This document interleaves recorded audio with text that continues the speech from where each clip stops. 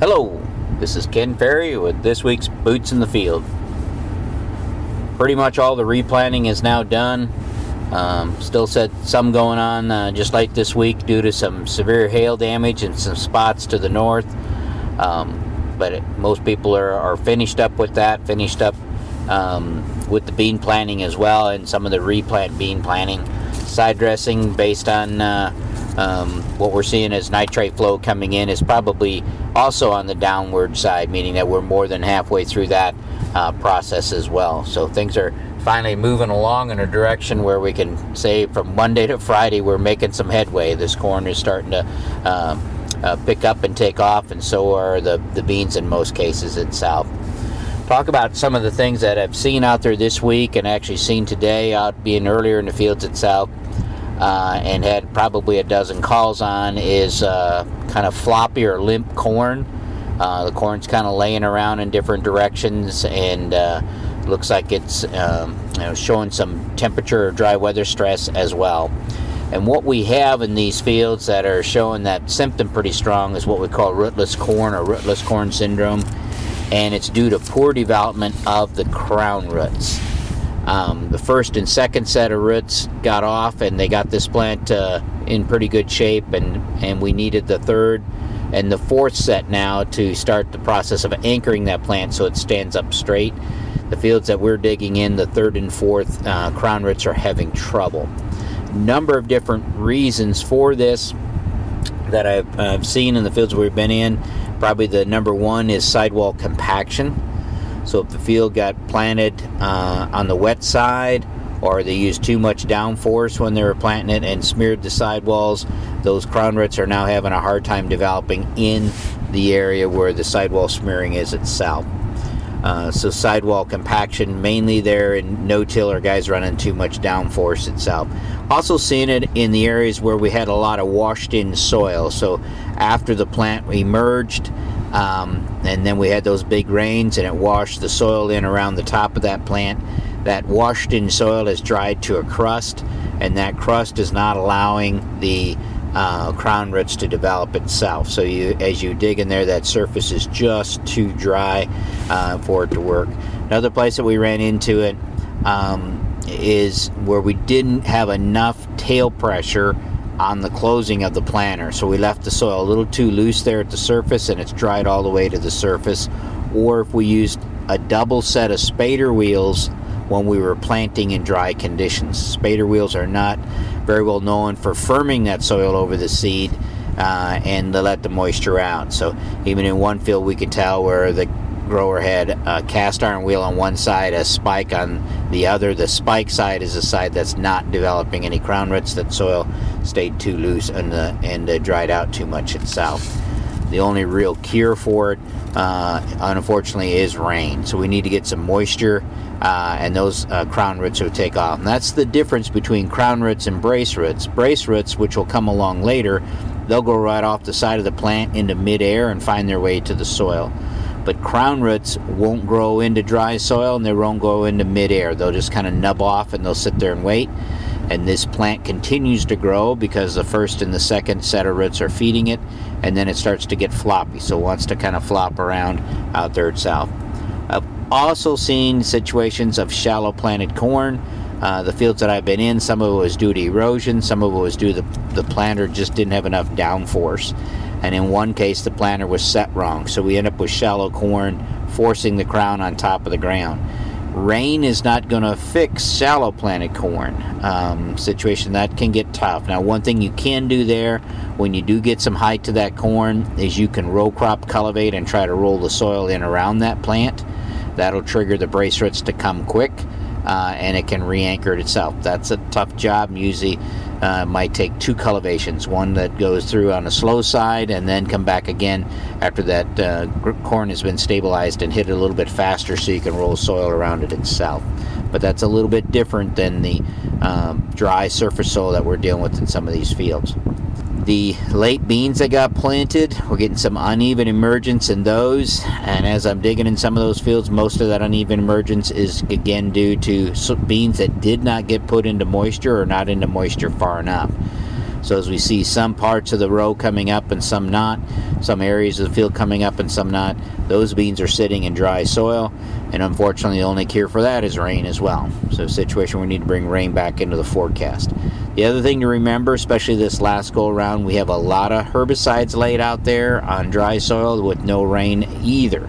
So we're going to have some herbicide issues that we need to be aware of as we watch for the weed escapes, where we've got this product out there with no rain to actually activate it and move it into the soil. Still getting calls on yellow corn, and as we investigate the yellow corn, again, we're seeing some different things.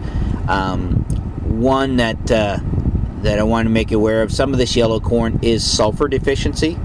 So it's not uncommon for sulfur deficiency to start to show up as we deal with the carbon penalty itself.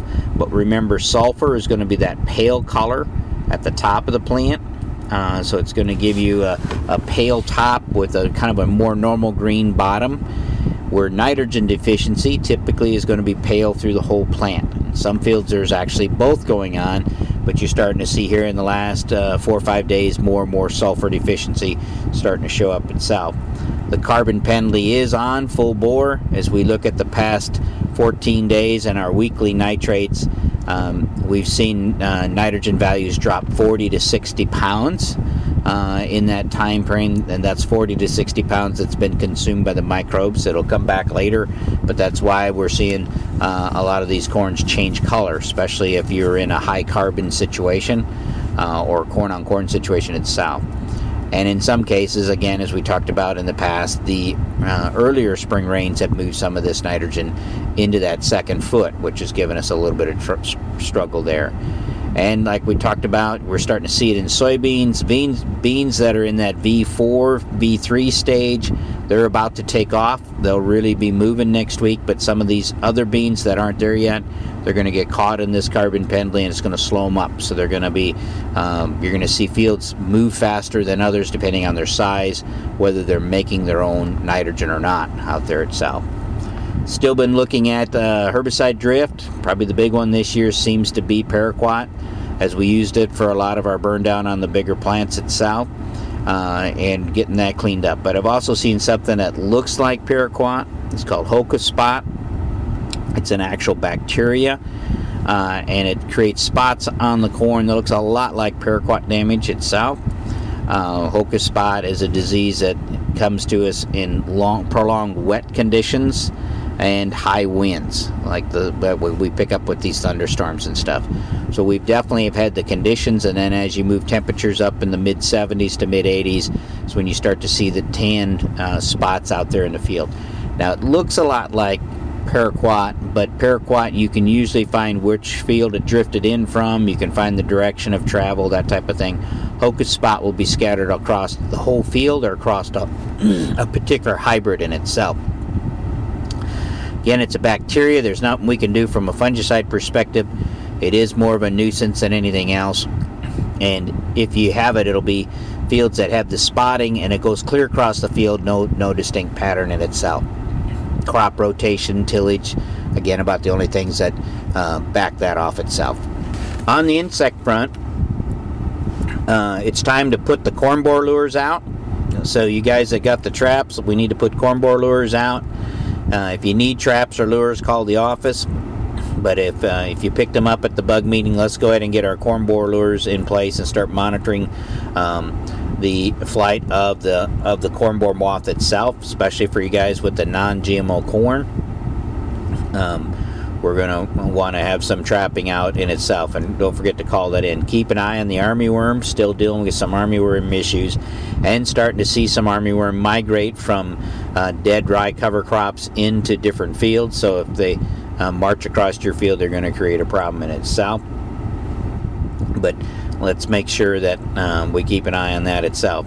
Now, a message for the pest boss. Remember the pest boss we talk about in the meetings? That's the person in your operation who is basically managing all threats from weeds, insects, and diseases out there.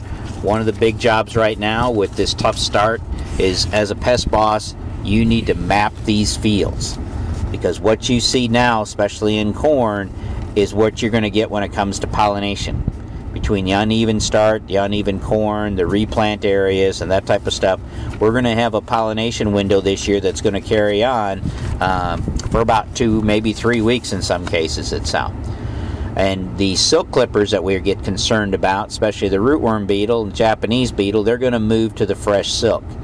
So this is a year when a small amount of beetle population is going to create a lot of trouble as it moves around and catches the fresh silks that are coming out. Now, how do they know their fresh silks are there? I don't know what the mechanism is. It's got to be some type of communication, because we see them in our pumpkin fields. It'll draw them in for about 2 miles out when they find a food source like that. So I imagine it has to do with pheromones and things of the nature. But we are going to have some issue, meaning that I totally expect that we're going to have to treat. Now, sometimes when your replant pond is getting clipped, it may not be enough to worry about. This year, unfortunately, we got so much of that that's behind, it's going to force us to spray fields even when maybe the whole field itself doesn't need it. Which we need some good maps, because we're not going to be able to scout from the road. So draw those maps out now for your scouts. Be a great time to put your drones in the air and take some pictures, so you can actually then build a scouting plan based from the drone to make sure you're going to check all different ages of corn itself, and work through it. If for some of you guys that maybe don't have the drone or not confident in building a map, you can call in the office and turn some of those tough fields in for aerial imagery, so we can get them on the list to get you a picture next time the planes are going over, and then you will have a GPS map that you can work with for future scouting itself. Our first worry, of course, our biggest worry is silk clipping. Basically, everything's going to be prone to that. And for you guys with the non-GMO, we're going to have to worry about the corn borer, because you could fight both first and second generation corn borer in the same field because of your maturity differences out there at South. So again, now while we got the time and we remember where the spots are, and we need to at least be dropping pins or points or drawing maps to say, how do I check this field and make sure that we don't have an insect derail us here in about 30 to 60 days. Remember, our guys and crews are out soil sampling. They're trying to keep everything cleaned up as they go. So again, as I beg you to get your orders in so we don't go on by you and have to come back. So if you haven't done your soil testing orders, please get them into the office itself. Every week we talk about being safe, and for sure this week we had a nephew that got burnt pretty bad in a tractor fire. And we'd ask you to keep him and his family in your prayers as they start the long road back to recovery. But we got to think safety all the way through this itself. Hope you guys have a good week next week. Zach and I will be thinking about you as we help the Canadians deal with their serious walleye outbreak issues up there. And we'll be back in 2 weeks. So everybody, keep her safe, keep her rolling.